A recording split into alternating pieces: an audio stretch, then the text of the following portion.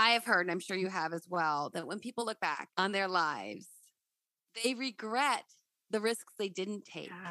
Yeah.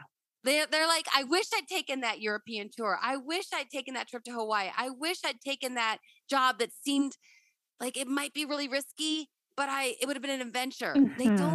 They regret when they didn't take action and they stayed safe. Take charge of your thoughts. Take charge of your life. Psychologist, author, speaker, musician, former professor, and the host of Love and Life, Dr. Karen Anderson Averill. Welcome to Love and Life. I'm Dr. Karen Anderson Averill. Do you ever feel judged for your financial choices? If you've been single for any period of your adult life, you've likely experienced at least a bit of single shaming. And sometimes this shaming extends to your financial situation. Single shaming and finances are a thing. Emily Burnett should know. In her 20s, Emily had racked up $50,000 in debt. She felt the shame. And then she took charge and pulled herself out of debt. She now helps others move from financial shackles to financial freedom. Emily is here today to share how she has dealt with the single shaming she's experienced around her financial choices. My conversation with Emily Burnett of Moso Money right after this. Our satisfaction and joy in life is directly related to our satisfaction and joy in our relationships. Elliot and I are here to help. We'd love to design a workshop, seminar, or weekend retreat for your organization. We'll bring the psych research, of course, along with over 60 years of combined experience in psychotherapy. We'll share science-based therapeutic techniques within the context of a Christian worldview. We can level up in our relationships. Contact our producer, Tim May, at tim@loveandlifemedia.com to book us. Emily, welcome back to the program. Thank you so much. It's so good to be back. So glad to have you back to talk about a topic that you and I went back and forth via email. And it struck me as such an interesting topic, one I hadn't fully thought about at all. Half of it I have, half of it I haven't. So it involves single shaming, which of course I've thought a lot about and experienced certainly and talk about in my book. But the other half that you brought up, of course, because of your area of expertise being finances and financial planning and money management, you talked about the element of shaming that is particular to financial realities and singleness. So speak a little bit to how you merged these two domains in a way that, as you were processing through them, but it made a lot of sense because there's shaming involved in both spaces. For sure. You know, a lot of women come to me with shame about their money. They're embarrassed I think they've actually kind of broken through being embarrassed by the time they come to me and they're ready to talk about their financial dirty laundry. But probably because of what I'm going through in life and I'm making, I think I was more aware of this kind of element of single shaming, and listening to one of your podcast episodes is what really brought it up. But then also this like self single shaming of almost a second class life. That sounds really extreme because I don't think any of our family or friends who love us and we love them, none of them would say you're living small or you're living a second class life, but sometimes it can feel like that. And I love definitions, and the definition of shaming is the act of being superior to or feeling superior to someone else. And I think I've spent a lot of time feeling like those who are happily married are superior. They're living a superior life to my still single life, wanting to be married, but wanting to be married to the man that lights me up. And Feel free to challenge me on any of this because I love your perspective.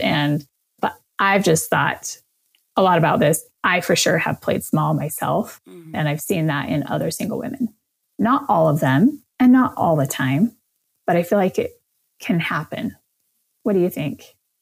Yeah, I can't challenge you because I know that I felt that too. And then there would be the added element of when I would be honest with myself and go, wait, why am I thinking that my life is less important or less significant, or that I'm somehow part of me being single is because somehow I haven't figured out what those happily married people figured out. And then when I would recognize that I was feeling a bit of that, then I'd feel guilty for feeling that because I'd be like, come on, you got to be a strong, independent woman. You shouldn't feel less than, and you should be able to do it all without a man. So I would have that push and pull of then heaping more shame on myself for not feeling this strong independence. And I don't care that I'm single because I did feel like I wanted partnership. It's complex. Yeah. It's like a no-win situation. Yeah. And then how that relates to money is money is just the currency of life, right? Every experience, aside from there are so many things we can do in life without money, enjoying sunsets and enjoying time with the people we love. But travel, houses, entertainment, so many things require money. And that's where I really started to notice this less than life. And an example of that, let your listeners know if they've listened to the first episode that I am a recovered money mess and recovering. Money is a relationship, and I've learned so much and come so far. Paid off my heap of debt, and that was so incredible and helpful. And I did fun things along the way. I've done fun things since. But once I was debt-free, it was kind of like, okay, now my job is to provide security for myself because no one else is. So that's my number one. And I didn't make my experiences in life, like my life enrichment experiences, the same priority that I have seen my happily married siblings do, for example. And one very specific example, my brother and his wife, they've got 3 little kids and they like to camp, but camping with 3 little kids is less fun in a tent. So they bought this adventure trailer. And as they were talking about it, I was like, I could do that. But it was this kind of wrestle, but it's just me. And it really brought me face to face with the way I have felt about some of those just enrichment parts of life. It wasn't anything I had to have. And I didn't end up buying the trailer, but I bought a very fun e-mountain bike. And that was something that it was a shift. If I was married, we would have bought bikes years ago. It would have been no big deal. And I've withheld, or I've kind of waiting for my life to start until I know who my life is with. And it was really empowering to be like, this is something I want in my life now. And I suspect the guy I end up with will do something similar. It's that tension again of, and I talk about it in the book, as I have that chapter about don't be a lady in waiting. And even someone like you who has your business and you've done such an incredible, again, your story, anyone who's interested in hearing how you got out of a lot of debt and really started understanding how you can empower yourself by taking charge of your finances. But even someone like you who is so accomplished in that realm, in that domain, still found yourself in some parts of your life holding back. I'll wait until I've got my person and then we'll do these things together. And I think it's just a journey that life has so many different facets and we do the best we can to address them as we learn and grow and we get new information and we go, oh shoot. And we check ourselves. We're like, oh wait, I'm putting this part of my life on hold and I don't want to be that woman. That's not the way I want to live my life. But still you took action in some ways and then realized, oh my gosh, I'm holding myself back in other ways. Totally. It's because you have nobody else to validate the decision. And I think that's something we'll talk about throughout the episode. But it really brings you into, you're looking in the mirror And it's like that values moment of what do I value? And does it, because when I see others do that, people who are coupled up, they decide to go travel Europe for 6 months. It's, oh, good for them. And then if it's just me deciding to do that, it's, I don't want to be selfish. I don't want to be, a lot of things come up as you confront these decisions. And the way it all ties in with money is just how you use your money. And again, when it's only you deciding, and it's combined with the shame stuff that we were talking about earlier, it's really a journey. I want to hone in on that selfish piece that you just brought up a moment ago, because of course, if we are raised to believe that we should not be selfish, which is a good thing, and yet single women, it's just us. So I used to really take issue with the notion that single people are selfish by nature. And I would always think, it's just us. Yeah. Like, I don't have anyone else who's got my back. Certainly family, friends. Yes, absolutely. But when you're married, part of the experience of getting married is that basically you got to have my back and I got to have your back. And the number one priority in each of our lives is each other. That's a very different way of going through life than when you're like, it's me. The buck really stops with me. I can't expect anyone else to make me a priority. I can't. I took no vows. I didn't sign any legal documents that says you have to make me the priority of your life. That's very different. And so what it gets twisted is if a single person puts themselves as the priority, sometimes they can get labeled as selfish. So true. And that made me think about like holidays, birthdays and Christmas. It was only a couple of years ago that I started buying myself nice Christmas things and birthday things, and not, again, that there is that tension with selfish. I don't want to be like, I'm just so self-absorbed with myself that I buy myself nice things. But if I was married, you better believe I'm going to pull out all the stops on his birthday and think of thoughtful things I could do for him. And I have wonderful family and friends, but it's not like I'm not their number one, and that's the way it should be. So there's really nobody in my life but me to use my money in a way that like meets my long-term goals while supporting me now in the way that I would like to support my future husband and vice versa.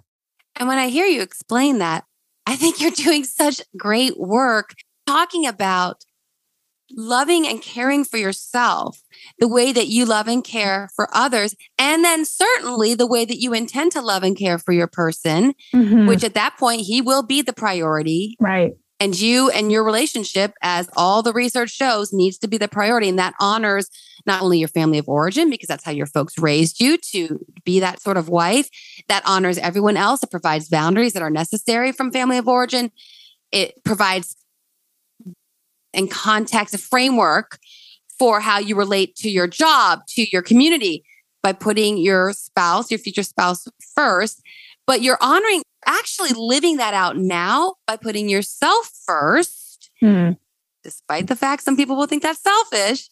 You're modeling that and you're embodying that now, which I think is great preparation for your future marriage. Well, thank you.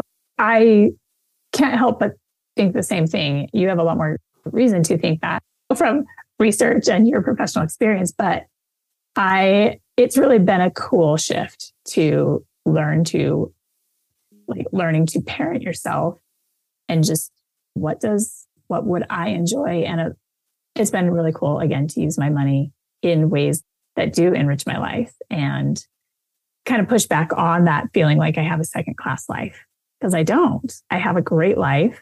It just looks a little different than I thought it would right now. And it looks a little different than my married friends and family who are raising kids. And so anyway, it's been a very, very cool journey. Can you speak to some of the self-talk? Because I would imagine as you were making this shift, it's a cognitive shift where you would catch yourself feeling selfish or catch yourself feeling some shame about your choices. What sorts of things were you able to tell yourself? Like, no, Emily, this is actually appropriate for me as a single woman to prioritize myself in this moment and to think about ways that I could spend my hard-earned money for my values of adventure or taking trips. What sorts of self-talk messages did you have to kind of rein in some of the chatter that wasn't serving you and focus on some of the messages in your own head that would allow you to be free to move in this direction? Oh, that is such a good question. And I'll say it's still ongoing. There's still plenty of negative self-talk and whatever, but I used comparison to my advantage. If I was married, I would do these things. Right. And then also singles get a lot of advice from married people. Yes. And we get a lot of, ranges of criticism and I've spent a lot of time being envious of their lives and situations. And so this is being a little facetious, but I have had the thought, let's give them something to be jealous of. Yeah. Yeah. I like it. Celebrate the things that are unique about my stage in life and the things I can do. And let's make the most of it. And I really don't want to or intend to make anybody jealous, but I have spent so many years wishing for the lives I see around me that it's my turn to do something that I want to do. And so those are a couple tactics. And I know your heart, and you're not really trying to make everyone bitter and jealous of you, but at the same time, playful to be like, why not? And I'm quite sure that there are some people who are jealous of you, and that's for another conversation. But sometimes I just found over the years, I did come to think sometimes there were some comments that came my way that were probably a bit wow, look at Karen with all that freedom and all that ability to carve out the life that's best for her. And I made some choices years ago that now maybe feel a bit constraining. I don't really want to go down that road, but I think in some cases, there's some of that. One thing also, this is maybe not such a cognitive shift, but it was a perspective shift. I have a former neighbor who has terminal breast cancer, and talking with her as I was making some of my decisions where she has her mindset is so different than nearly everybody else in my life, everybody else. And I just talked about the risks and some of the big things I was considering doing and now am doing. And she was just, you don't know how much time you have. So why not now? Because I might never have the chance on my own or with my guy to do some of those things that I'm planning. So do them now. Yeah. And my heart goes out to her, of course. And I'm thankful, though, that in the midst of what she's going through, she was able to give you a real word of wisdom. That was a gift that she was able to give you from her perspective of someone who understands just how fleeting life is. We're not guaranteed tomorrow. I'd love to connect with you via my weekly newsletter. Joining the Love and Life email list ensures you're the first to know everything going on in the Love and Life family. You'll receive insider perk pricing for consultations and events, and it's the best way to keep in touch when I do what the research suggests is very healthy and take breaks from social media. Subscribe on my website, loveandlifemedia.com. And as a bonus, you'll get my free Empowered Dating Playbook. Emily, you have talked about that you would say single women have the ability, and you would even assert maybe a responsibility to own our dreams and create this life that is full of dreams, fulfilling these dreams to the extent that we can, to set these dreams and goals in ways where we can achieve them and then give ourselves a kick in the butt to go do it. Yes, totally. That has been, it's been a big part of my journey. As I dated a fair amount in my 20s and 30s, I'd meet a guy and be like, oh, his life dreams are really, and I'd hitch my wagon and be like, yeah, that sounds exciting. Whether we were approaching the altar or not, you just get to know people's dreams. And some I was like, oh, I never thought about doing such and such or owning such or such. And so in these relationships, I'd start to see, oh, I could actually see that. I can see me wanting that in my future. And then the relationship ends And it's almost like those dreams ended too. And I have realized, especially as I got empowered with my money, that those dreams, the ones that really were in line with my values and my personality and my goals, that I could keep those ones and I could figure out a way to realize them, married or not. But definitely realized I'm coming out of a very stable chapter. Like I own my own home. I was at my corporate job for 5 years, plenty of money in the bank, doing all the right things. And it was very like secure. But I know there's more world, there's more life, there's more to contribute. And it was this awakening of nobody can dream for me. I love that. Nobody can tell me, hey, Emily, you should go spend 6 months in Europe. I have to be the one to come up with those dreams and God. But yeah, I outsourced a lot of my dreaming to dating for a number of years. And it's exciting. It's exhilarating and also slightly terrifying to be the one who's like, okay, where do we drive the ship? All right, we're going to head there.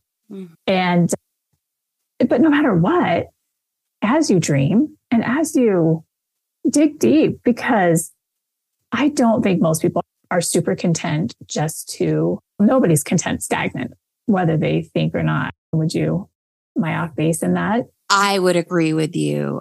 I think some people get stuck and then maybe are paralyzed, struggle to make a decision, or some people get depressed and that causes inertia. I'm a big fan of dreaming big and doing big and making it happen. I was raised to adhere to those values. Yeah. So I don't see most people who are remaining, like you said, stagnant, thriving. I don't, in general.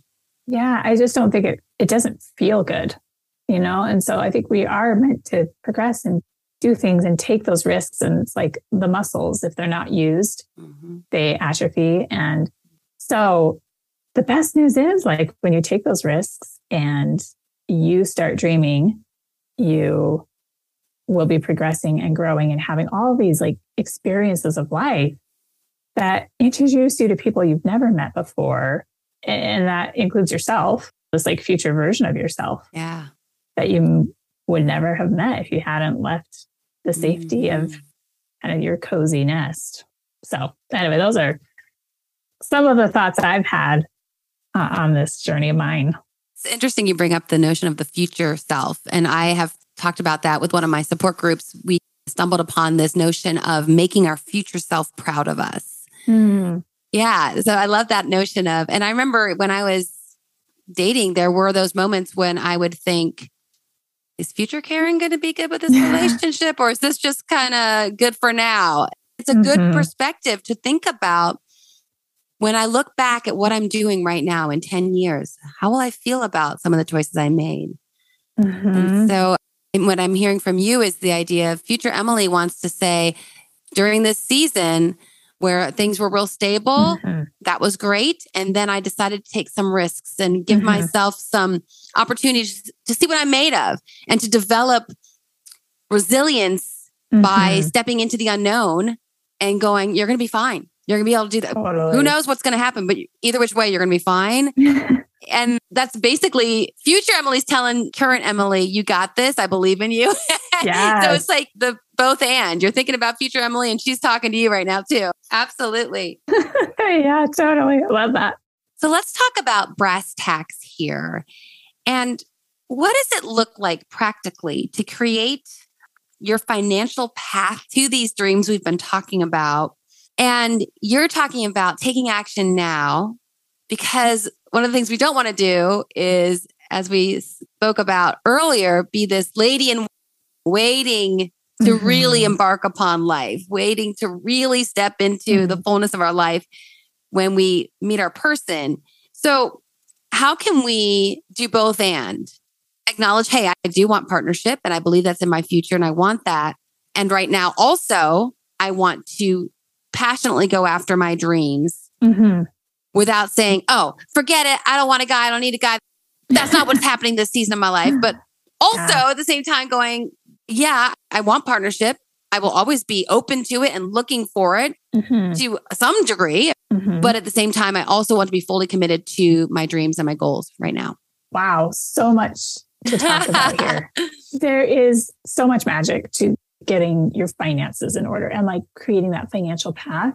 One thing that you just made me think about is past Emily. So we're bringing all the versions of Emily into this conversation. This movie, what Dickens was it? Yeah. The Ghost of Christmas Past. Yes. Yeah. So the previous version of Emily fueled all of her dreams and goals with debt. I was like, I'm going to go. My dreams were a little smaller back then. So I'm going to go visit my grandparents on debt. I bought that plane ticket when I was 18 on a credit card. It was $600. I still remember that. But any goals I had in my business or clothes, I was like, I'm going to live large and put it on my credit card. And what that did is it like so affected my relationship with future Emily, as well as a future relationship. And so I do think it's really healthy to have this conversation about getting your money in order so that you're not holding your future hostage by doing these really big things with debt, because it doesn't feel good. I know that from a lot of years of experience.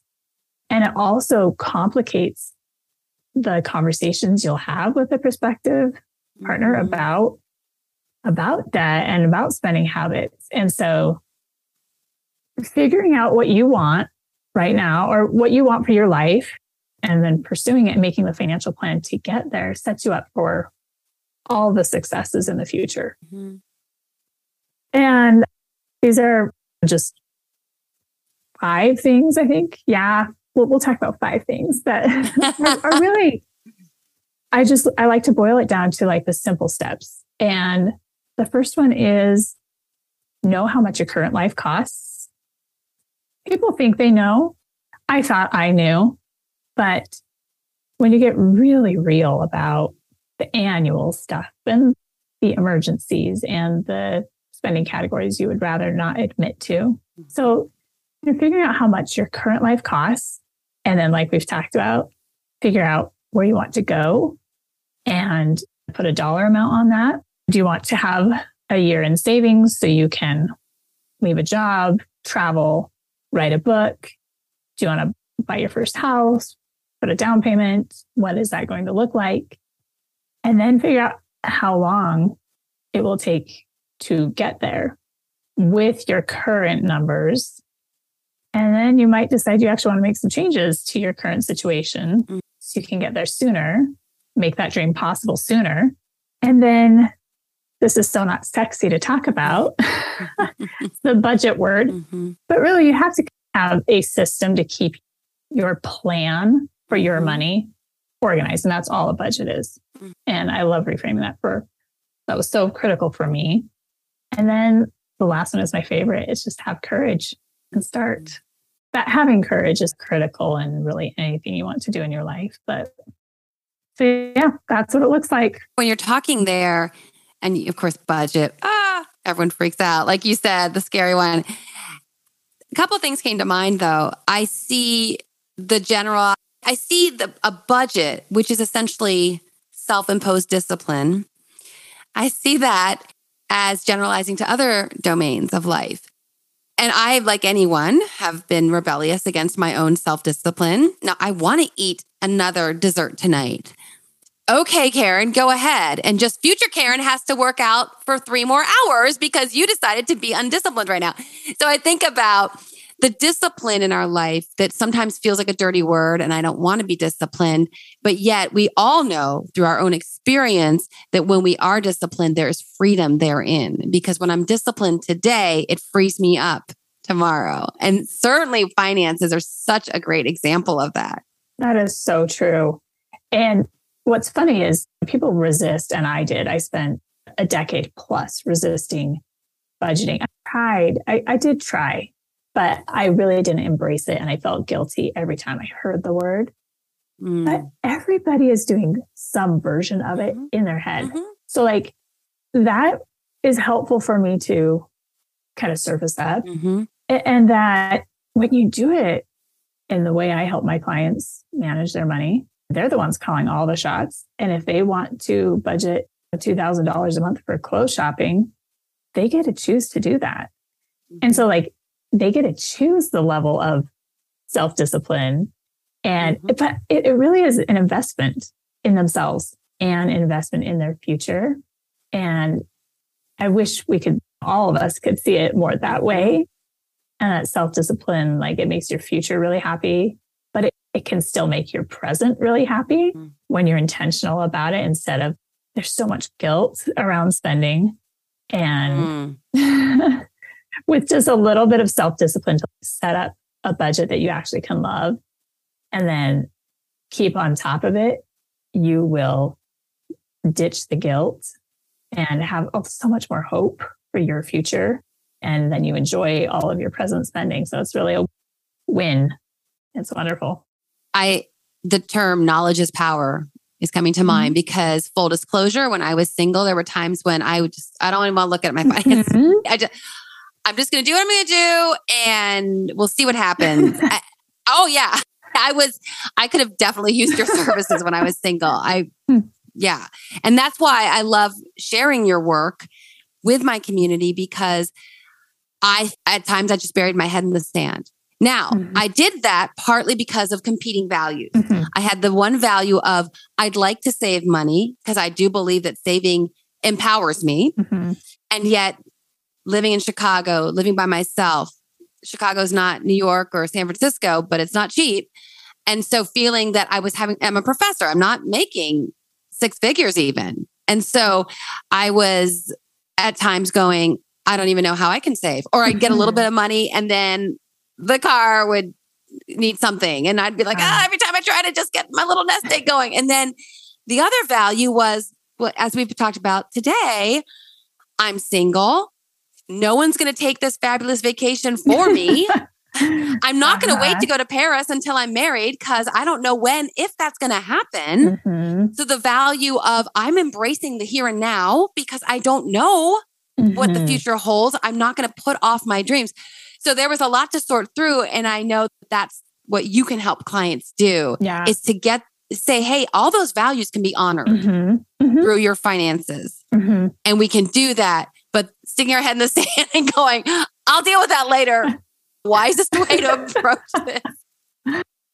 And it just doesn't feel good. And I know that from first-hand experience, you like throw caution to the wind and reckless abandon. You're like, I'm just taking the trip. And then when you come back from the trip, you are weighed down with so much guilt and so much practical stress about that. And it compromises the trip in retrospect because you're now thinking about how you pay the mortgage or rent or for the car repairs. Have you heard? You can now listen to my book, Single is the New Black. Don't wear white till it's right. As you know, I wrote the book I wish had been available to me when I was single. So obviously, it's not about how to snag a man.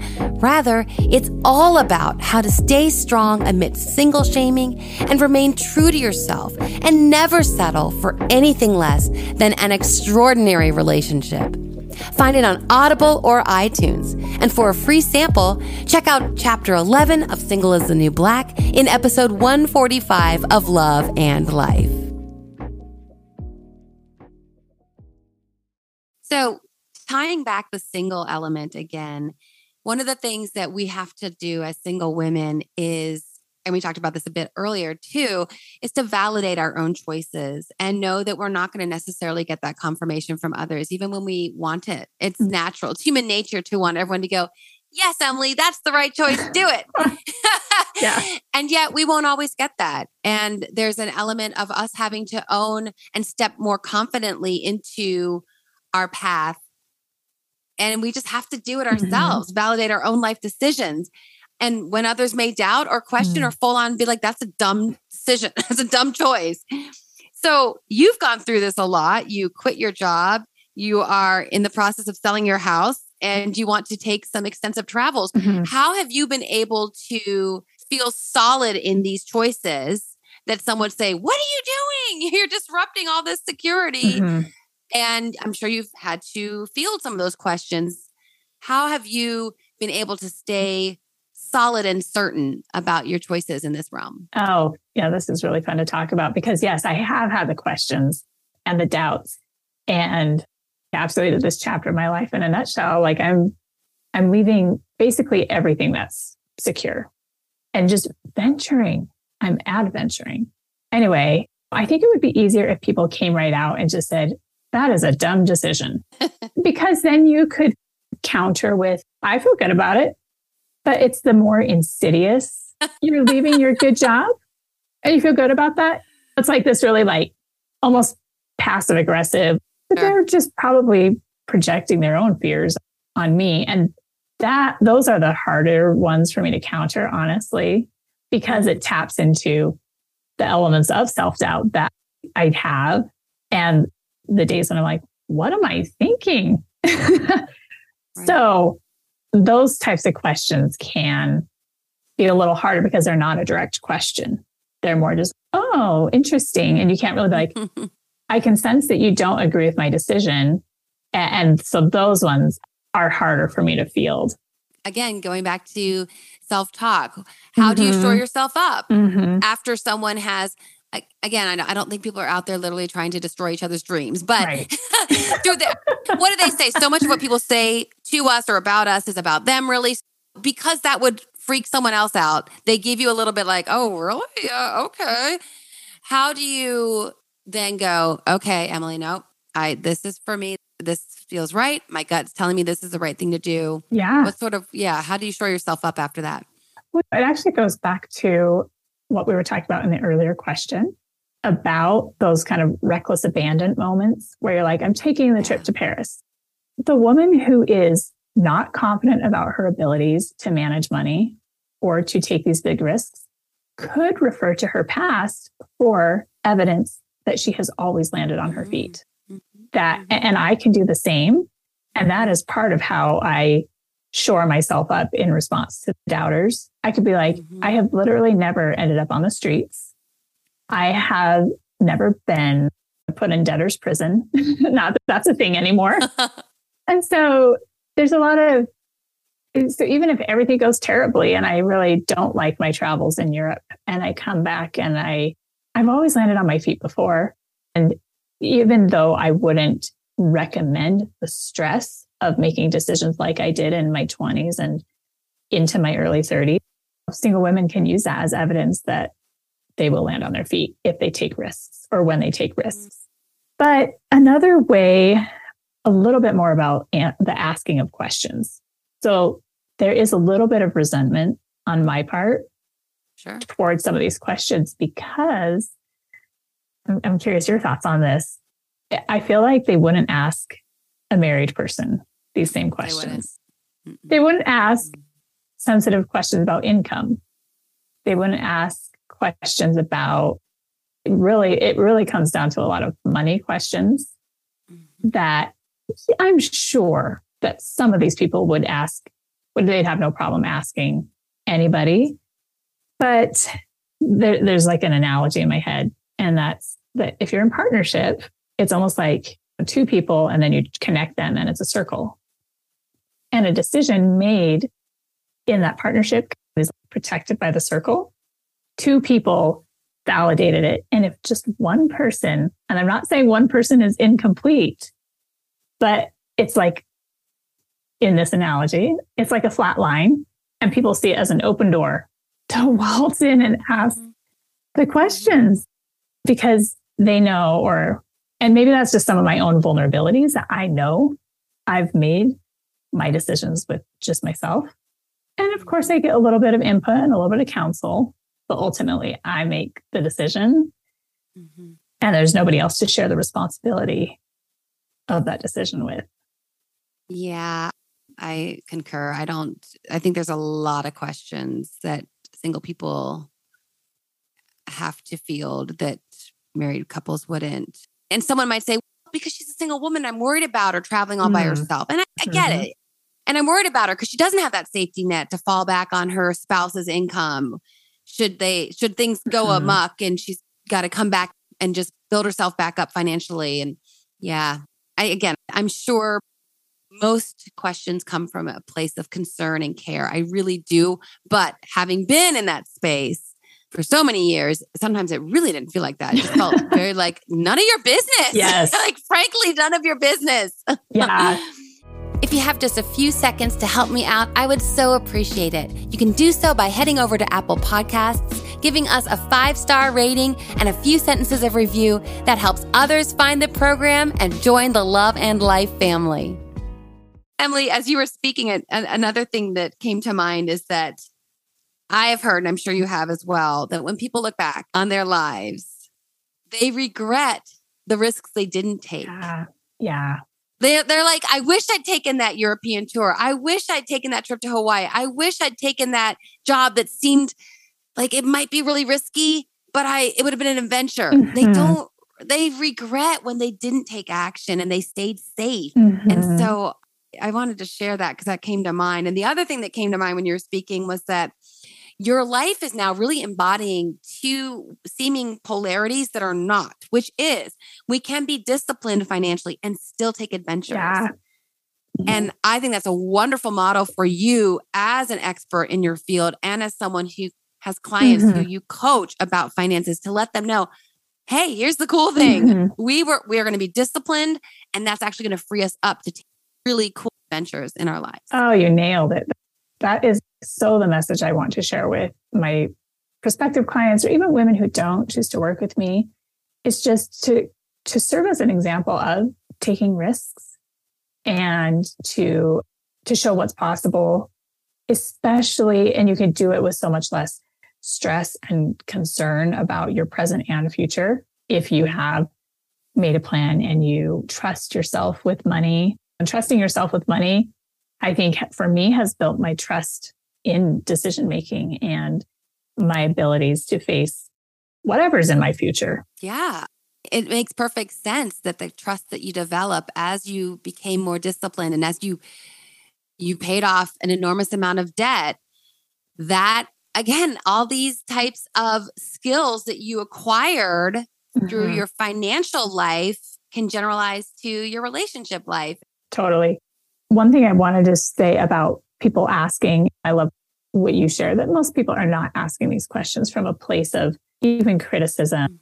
But I definitely have learned about deflecting and sharing less with everyone. I share more with some people, but not sharing all of my decisions and all of my decision making with idle passerbys. Not everybody needs to know how I've chosen to make these decisions. And one of my tactics is a little bit of humor. The next person who asks something about my financial plans, I really want to tell them that I'm just going all in on cryptocurrency or something like that really gives them pause. Right. Is she really? Yeah, exactly. Selling my house and putting it all into crypto. It's just the next big thing. But also one thing, especially when people ask about money things, a question I came across to respond with is, it sounds to me like you're concerned about my finances. And I appreciate your concern, or something like that, that doesn't actually answer the question, but it gives them some credit for concern and softens it in my mind that they are asking out of concern versus just being nosy. Love it. Because it's a boundary you're establishing. And funny you say this, because again, the parallel to the single life is right there as well. And partly they're asking this probably because you're single, but either which way, I remember trying to do the same, trying to figure out ways to deflect and recognize that just because someone asked about my personal life, like, how's a girl like you still single? Huh? I know you've heard that one a time or two. Oh gosh, yeah. Yeah. But just realizing that, and it was an epiphany for me, just because someone asked you a question, you are not obligated to answer it. Yeah. Whoa, that's a thing? I can just not answer. But I love how you're being very kind. Not that you would have to be. You could have been snarky, or you could be snarky if you so choose to. But to be like, I hear you. You're concerned about my finances, and then just lay it back on them. And That's a really important, at least for me, it took a while for me to learn that I was not obligated to provide an answer to everyone's question. I don't know why. I was a pretty compliant child. And I guess I thought when someone asked you, Karen, la, la, la, you go, okay, yeah. I wish somebody would have told me that at about 25. Yeah. I think it really would have stuck, that I didn't have to answer every question on every date or just every question about my personal life. And it really, for me, was like you said, an aha. I don't have to answer. It was so exciting. It was so, it just draws that healthy boundary. Like, this is my space, and I may choose to share with you, but I may not. So Emily, as we wrap up, when you're speaking to your fellow single women out there, what would you want them to know about money? What's kind of your takeaway message to wrap everything up? Oh yeah. I would want them to know that their dirty money laundry is not all that dirty. They have a lot of company. A recent article I read from August shows that 60% of US consumers are living paycheck to paycheck, including, I think it was 28% of those making $200,000 a year or more are living paycheck to paycheck. And so I think that shame that we put on ourselves is really isolating. And if you feel like, but I make this much money, or I have this degree, I shouldn't be this messy. Yeah. We can just dismiss that, and you will feel so much better about something you are doing something about. So that's a big thing too. If you want to feel different about your money, do your money different and happier. That's very much what I focus on with my clients. I would share with them how amazing it is to trust yourself with money. Somebody else trusted you with it when they gave it to you for doing a job, so you can start trusting yourself. I would share with them that managing your money and budgeting has nothing to do with deprivation, and that managing your monthly money especially is how you realize your big dreams. That's how you make them possible, is by getting your money on purpose. And when you get on purpose with your money, you can get on purpose with your life. Love it. This is such good stuff. And again, I wish I had you in my life when I was single and I was doing all this on my own. So what you're bringing to the discourse is so valuable. And I wish you all the best in this next chapter. Thank you. Certainly want to continue to share your work with my community, so they know, and men, how to find you. Yeah. If anyone who wants to consider working with you or coaching with you, what should they do in next steps? Okay, perfect. Yeah. The best thing to do is get on my email list as I launch new things. So I recently launched a group budgeting class. That sounds so boring, but it is the opposite. I call it Create a Budget You Will Love. And it has been fabulous. Anyway, my list is always the first to know about the things I'm launching. And so that's the best way to open the door with me. And they can do that by going to my website. My website is Moso Money, and they will go to mosomoney.com/guide. And that will get them on my list and plugged into my world. MOSO. And actually, just a quick description of what Moso is. It's a type of bamboo. And bamboo, I think this is talked about in Atomic Habits. I read it elsewhere years ago. But it takes a while to get its roots right. But when the roots are right, it can start growing like several inches a day. And that is why my business is named Moso Money, because when you get your roots right, the roots of your money, you can get like the big money stuff and the big dreams of life right. That's great. I love that parallel, that analogy, and that touchstone for your work. And I love the group. It's like support group. So others, you know that you're not alone. Oh yeah, and I'm this much in debt and I'm struggling with this, and to be validated in that experience. And you're melding the whole finances with psychology. I love it. Yeah. Yes, it really is like a support. It takes the shame so much out of it when somebody else will ask a question. This is maybe a dumb question, but why do you go there? Or how did that work? And everybody else in the group is like, I have the same question. I love that. I didn't know you were offering groups. I'm so glad to know that. So yeah, I'll definitely want to share that with my community. And Emily, thank you again for joining us on the program. Appreciate it. Oh, it was such a pleasure. Thanks for the conversation. The love and life hack for this week is there's freedom in discipline. Or as Emily puts it, there's freedom in getting on purpose with our money. Emily is offering a free masterclass, budgeting that doesn't feel like a chore. Make 2023 your best year yet. 3 simple steps for changing your money and your life for good. Head over to mosomoney.com/masterclass to register. That's mosomoney.com, mosomoney.com. Thank you so very much for joining us today. We appreciate the chance to share a portion of your day with you. Take charge of your thoughts. Take charge of your life. This is Dr. Karen Anderson Abril, and until next time, make it a great week.